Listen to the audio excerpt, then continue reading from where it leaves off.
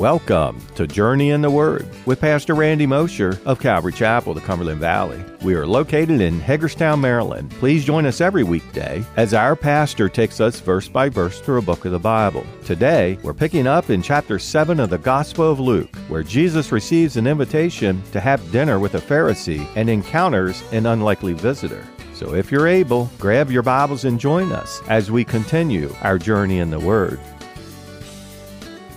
Now, if you have ever read this account and wondered, what's this woman doing? Where'd she come from? Why is she at the dinner? Now you know. Now you know. Simon was permitting and following a common custom of the day at dinners like this, where he would have opened the doors to the poor to come in. And she shows up. She shows up. Now, of course, you can't get away from the question that you need to think about here is, was Simon simply honoring a custom that he routinely followed?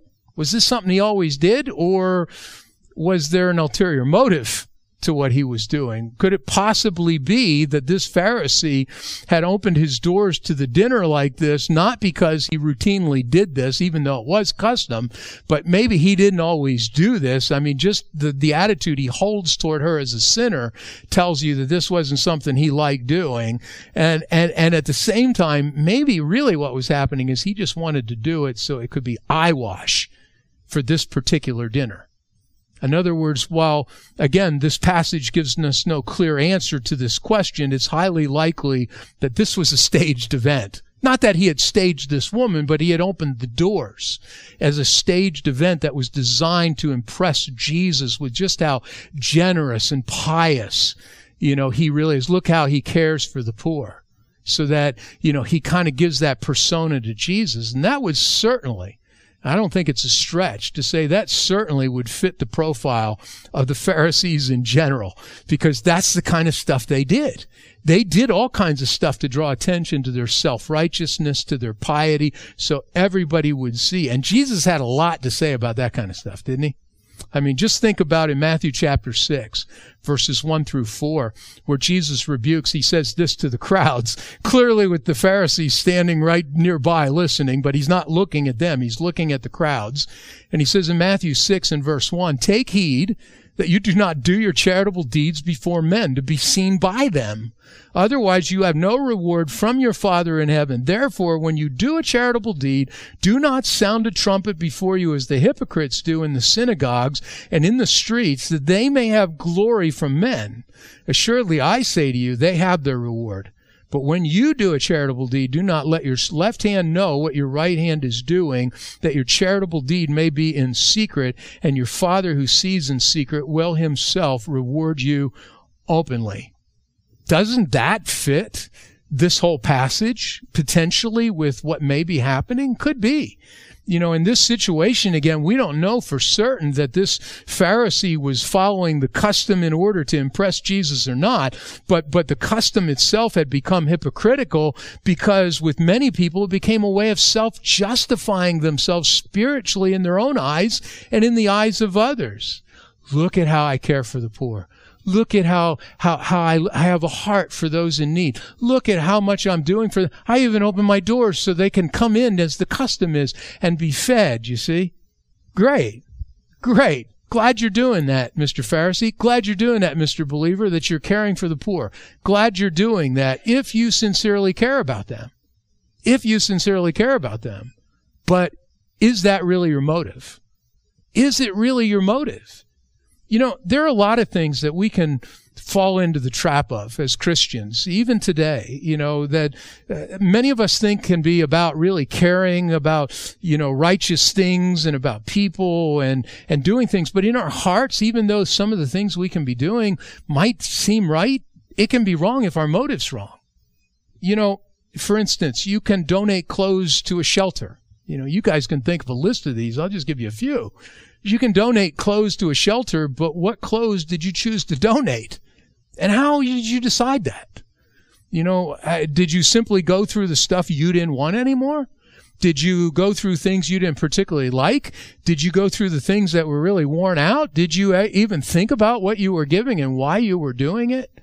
We periodically, and maybe this year would be a great year to do it when things begin to open up again. But, we've done those free yard sales out here, which have ministered to people. We did those when we were in Greencastle. It was great there because we were right on the main street. And we get crowds of people that come. It was always free. We always do things for free here. We've always made a point of doing that. But in the process of doing that, I would tell folks, look, we'll give away whatever you bring in. It isn't like we got a stockpile in the shed, so whatever you bring in, we'll give out. But do us a favor. Don't just bring us your toilet plungers. Don't just bring the toilet plungers. Bring something that costs you something, that you're willing to part with because of why you want to do that you want to bless somebody. Let's bless somebody. Now, it is amazing. We've had some nice stuff out there and some toilet plungers, and people grab the toilet plungers. Go figure. But it's not what's out there. It's why it's out there. You follow what I'm saying? It's the same thing, too. You can donate money to support missionaries. That's great. That's a good work. Missionaries need to be supported. But the question you should be asking yourself is, why am I doing it? And how am I doing it? What's really driving me towards this? Is it really more about me than it is about them? Am I doing that? Do you really care about them? Here's a good one. If you're giving to missionaries, are you praying for those missionaries? Are you praying for them at the same time? Or are you just sticking money in an envelope and sending it off? Are you praying for them? Do you prayerfully consider what they need? Or did you just check the block with your donation to them? And what about sending money that relieves you of your own heart and your service to the Lord, right? Some people almost give just because it relieves them some in their mind of their own responsibility and what the Lord may be calling them to do in some cases. And here's the real question. When you do that, what does sending that support do in your own heart? Do you derive from it a sense of spiritual self-satisfaction? Ooh, watch out for that. That sense of, I've just done a good thing. Look at what you know what I'm saying? It can be more subtle than that, but it can sometimes be exactly that in our hearts. I did a good thing by doing that. I can tell you right now, the motive's wrong if that's the case. It should never be about spiritual self-satisfaction. None of the services we give, none of the things that we do should be about our spiritual self-satisfaction. We're not doing this for our spiritual self-satisfaction. What we do as unworthy servants for our Lord, you see. You can give to your church, but what's your giving really about? Is it about honoring the Lord and the work He's doing through the local church to which you belong, or is it about something else that has to do more with you than with Him? Is your giving birthed in prayer? Years ago, and I won't go far into this today, but, I've said this before, but years ago, I had a real sense of conviction as I looked at the scriptures that, the concept of the tithe was an Old Testament concept. The New Testament's about free will offerings, and as I began to share that over a series of a couple of weeks, I think I was in Corinthians at the time. If any guys ever want to hear it, we can pull it up for you and get it for you. But, I just went through it and logically went through. And then at the end, I was talking about what the right attitude in giving is, why we give and why we do these things. But, as I was going through this and I was thinking about these things, one of the things I had a number of people say is, well, boy, we're going to be in a lot of trouble now. How are we going to pay the bills? And I'm like, well, we've never depended on the people for paying the bills. We've always looked to the Lord for doing that, so we'll just look to the Lord to do that. But the challenge I gave to people was, you need to now, puts an onus on you, because you got to pray about what you're doing. You have to pray about it. I remember, it's one of the reasons I hate, be honest with you, I hate passing the plates in churches. I just do. And part of the reason I dislike it is because I found myself just in a habit of reaching in my pocket and throwing whatever I had in my pocket and throwing it in the plate as it went by. There was no thought. There was no prayer. There was no consideration. There was nothing. And that's not a push to say it ought to be a bigger amount. It's not necessarily that. It's about what the Lord tells you to do. But are you seeking the Lord, or are you just checking a block? Are you just checking a block?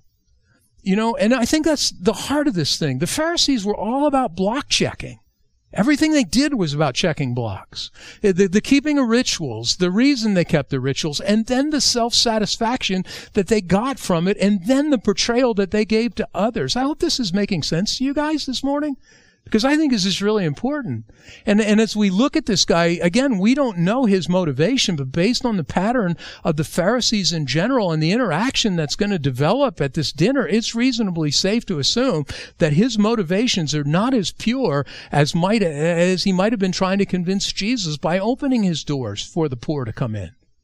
Now, with that said, we can't account for Simon's motivations, can we? But whose motivations can we account for? Our own. Right? We're accountable.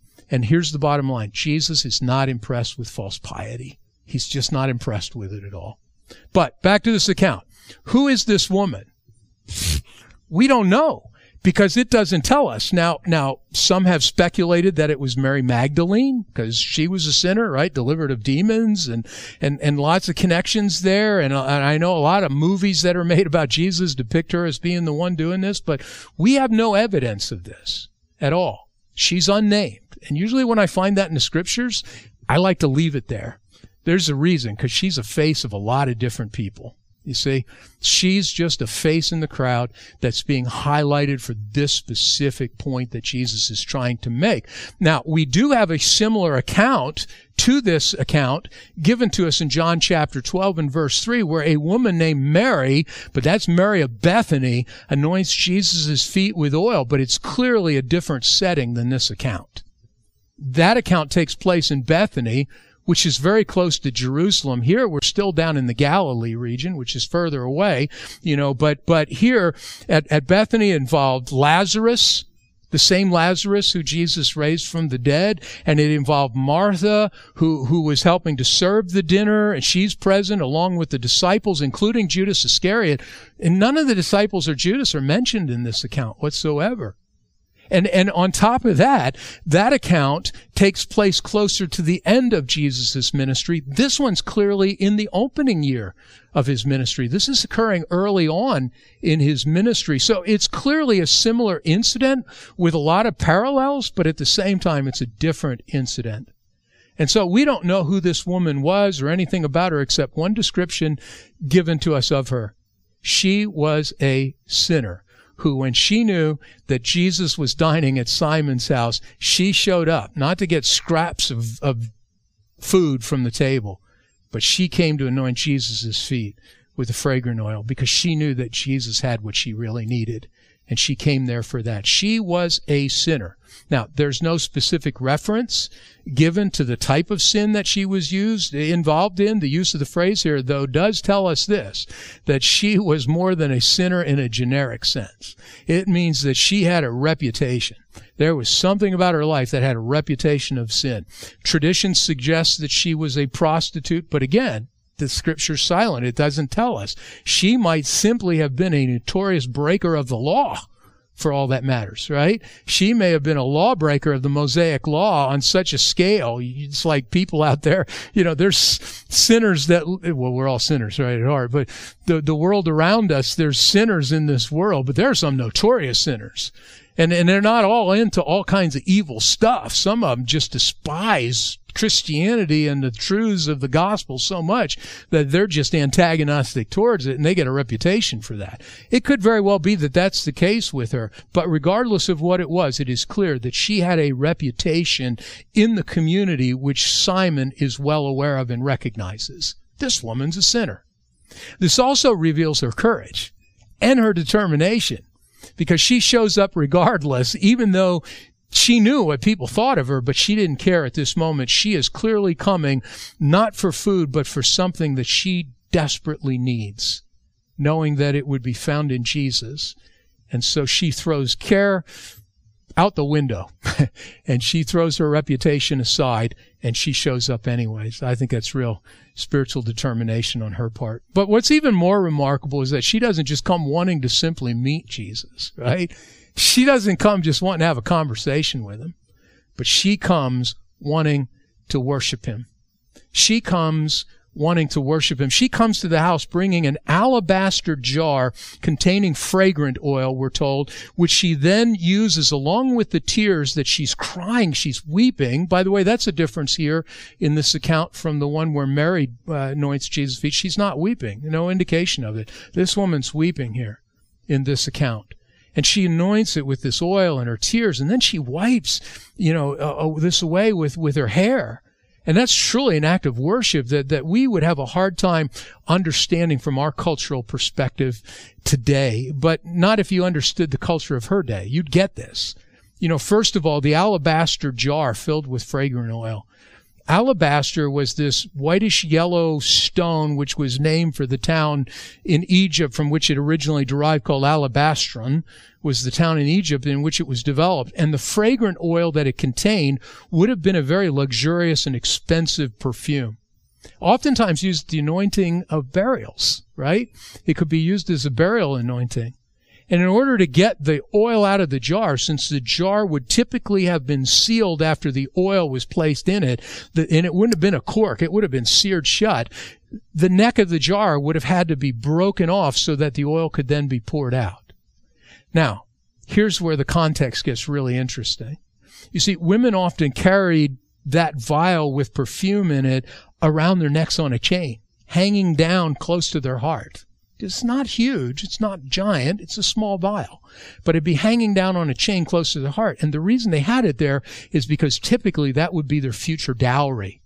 It would be the present that they would present to their husband at marriage.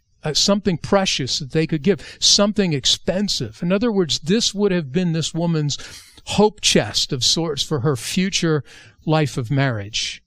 But she willingly gives that up. She gives up something that's precious and meaningful to her, something which contained all of her hopes and dreams, in order to simply worship Jesus. I got to tell you, that is the heart of a true worshiper of God. That's the heart of a true worshiper of God. A true worshiper of God freely and willingly lets go of things that are valuable to them. Let's go of the stuff that they're holding on so tightly to because it means something to them, but they're willing to let go of that in order to honor the Lord Jesus himself. There is nothing so precious to them personally that they're not willing to part with it, to find a greater meaning of worship through it, of Jesus. True worshipers willingly worship Jesus by offering things that cost them something personally. David recognized that in his own life, didn't he? In 2 Samuel chapter 24, beginning in verse 18 through verse 25, we're told in an account that after the plague, as a result of David's wrongly numbering, taking a census of Israel for his own strengthening purposes, to count for strength, right? See what his kingdom looked like. That God judged and he brought on that plague that ravaged through. But here's what happens on the back end of it. 2 Samuel 24 verse 18. And Gad came that day to David and said to him, "Go up, erect an altar to the Lord on the threshing floor of Araunah the Jebusite." So David, according to the word of God, went up as the Lord commanded. Now Araunah looked and saw the king and his servants coming toward him. So Araunah went out and bowed before the king with his face to the ground. Then Araunah said, "Why has my lord the king come to his servant?" And David said, "To buy the threshing floor from you, to build an altar to the Lord, that the plague may be withdrawn from the people." Now Araunah said to David, "Let my lord the king take and offer up whatever seems good to him. Look, here are oxen for burnt sacrifice and threshing implements and the yokes of the oxen for wood. All these, O King Araunah, has given to the king." And Araunah said to the king, "May the Lord your God accept you."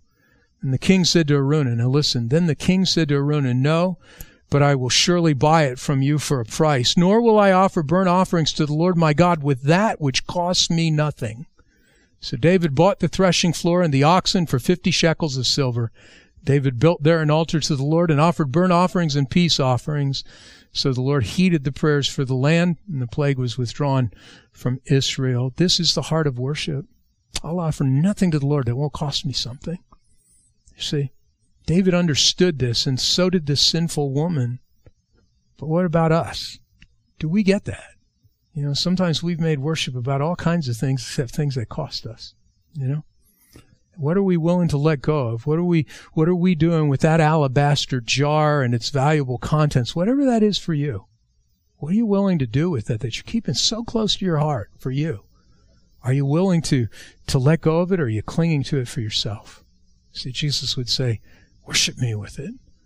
Nothing that you possess is more valuable than your worship of me. Well, second, she's using her hair. This might seem weird to us, but there's a real importance to this. She's using her hair to wipe Jesus' feet. Culturally, for a Jewish woman to have let her hair down in public would have been completely improper. They didn't do it. They wouldn't let their hair down. And yet this woman has little concern for what's socially appropriate at this moment. She could care less. All she cares about is worshiping Jesus, and she's giving herself completely over to doing just that, regardless of whether her actions were considered proper or not. And I, again, would just say to you guys, that we would possess that same heart of worship. That a heart that's less concerned with what people think is acceptable and appropriate and far more concerned with simply worshiping Jesus as fully as we can. There are Christians who get all bothered when they see somebody raise their hands in worship. I know we're not singing a lot right now, but you know what? Just telling you, it's like something about it. It's like, I don't know if I want to just let people see me with my hands up in the air. I always say to people, do you go to a ball game and scream with your hands up in the air? Why wouldn't you do that for Jesus? And it's not a mandate that you have to do that. It's not a mandate that you have to. But if you want to, why wouldn't you? And what about those that would look and judge you because you do? You see? It shouldn't matter. Or how about people who are so concerned with analyzing the words that people use in their prayers? One of the things I have learned over 19 years, maybe it's typical to this area, I don't know what it is, but when we do prayer meetings, people are afraid to pray. And one of the things I found in talking to people, part of the reason they're afraid of praying is because they're afraid they're not going to say the right things. And my question always is, well, who is it that you think is in this group that's judging you for your words? Tell me, because if they are, I want to have a chat with them, right? Point them out. Tell me, rat on them. No, there's not. And the answer would be there's not. But we've grown up that way because people do that, right? People judge us. It's not eloquent enough. It doesn't sound churchy enough. It doesn't sound spiritual enough. You said something wrong. Think about the people that gathered around Jesus. These were not educated men and women, right? He didn't care. He was looking at their hearts. And that we should be less concerned with what the world thinks of us and more concerned with what we really want to give to Jesus in our worship, you see. Now look, I understand, that in our worship of the Lord, we never want to draw attention to ourselves. And I'm always emphasize that to people. I think it's one of the reasons that we are so balanced here in a lot of ways, that we just don't want to draw attention to ourselves. But there's a difference between worshiping Him and drawing attention to yourselves. And you know the difference. I guarantee if you think about it, you know the difference. A person who stands up on their chair and starts howling in the middle of a service, they may be worshiping Jesus in their own heart, but every head in the place is looking at them, right? And so we know it's not appropriate. At the same time, because you want to raise your hands to the Lord, because you want to sing to the Lord, because you want to praise the Lord, that is not attention seeking. That's to give to Him. You should be less concerned with what people think of you. Be careful of this kind of self-regulating, self-righteous rulemaking. Be careful of it. While we most certainly should, again, not do things that draw attention to us, we want to give attention to Jesus, we also should not be constrained in our worship of Him. Amen? And so this woman cares less about what was socially acceptable so far as her worship of Jesus was concerned. She just wanted to honor Him, as should we. But even more than just throwing aside social propriety, this woman's act with her hair had to do with something far deeper. You see, Paul tells us in 1 Corinthians chapter 11 and verse 15 that a woman's hair was her glory. That a woman's hair is her glory. And so by the simple act of letting down her hair and using it to wipe the dirt from Jesus' feet and to anoint Him with this oil, this was symbolically laying down her own glory in order to do what? To glorify Jesus. That's worship. The willingness to lay down our own glory in order to glorify Jesus. That should be our heart. And here's the awesome thing about when we do that. When we set our glory aside for the sake of His, here's the awesome thing. When we do that like that woman is doing, and we lay that down for Him, we end up taking on the very same fragrance of the one that we're anointing and glorifying. Just as Paul tells us in 2 Corinthians chapter 2, verses 14 and 15. 2 Corinthians chapter 2, verse 14. Now thanks be to God who always leads us in triumph in Christ, and through us diffuses the fragrance of his knowledge in every place. For we are to God the fragrance of Christ among those who are being saved and among those who are perishing. Where do you think that fragrance comes from? It comes from our worship of him. When we set ourselves aside and we begin to worship Jesus, we take on his fragrance, and we then become that aromatic flavor to the world of Jesus, not of us, you see. Thank you for joining us for another episode of Journey in the Word, a verse-by-verse teaching ministry of Calvary Chapel of the Cumberland Valley. If you would like to listen to more teachings or find out more information about us, go to www.journeyintheword.org. That's www.journeyintheword.org. Thanks again for listening. We hope you'll tune in for our next episode as we continue our journey in the Word.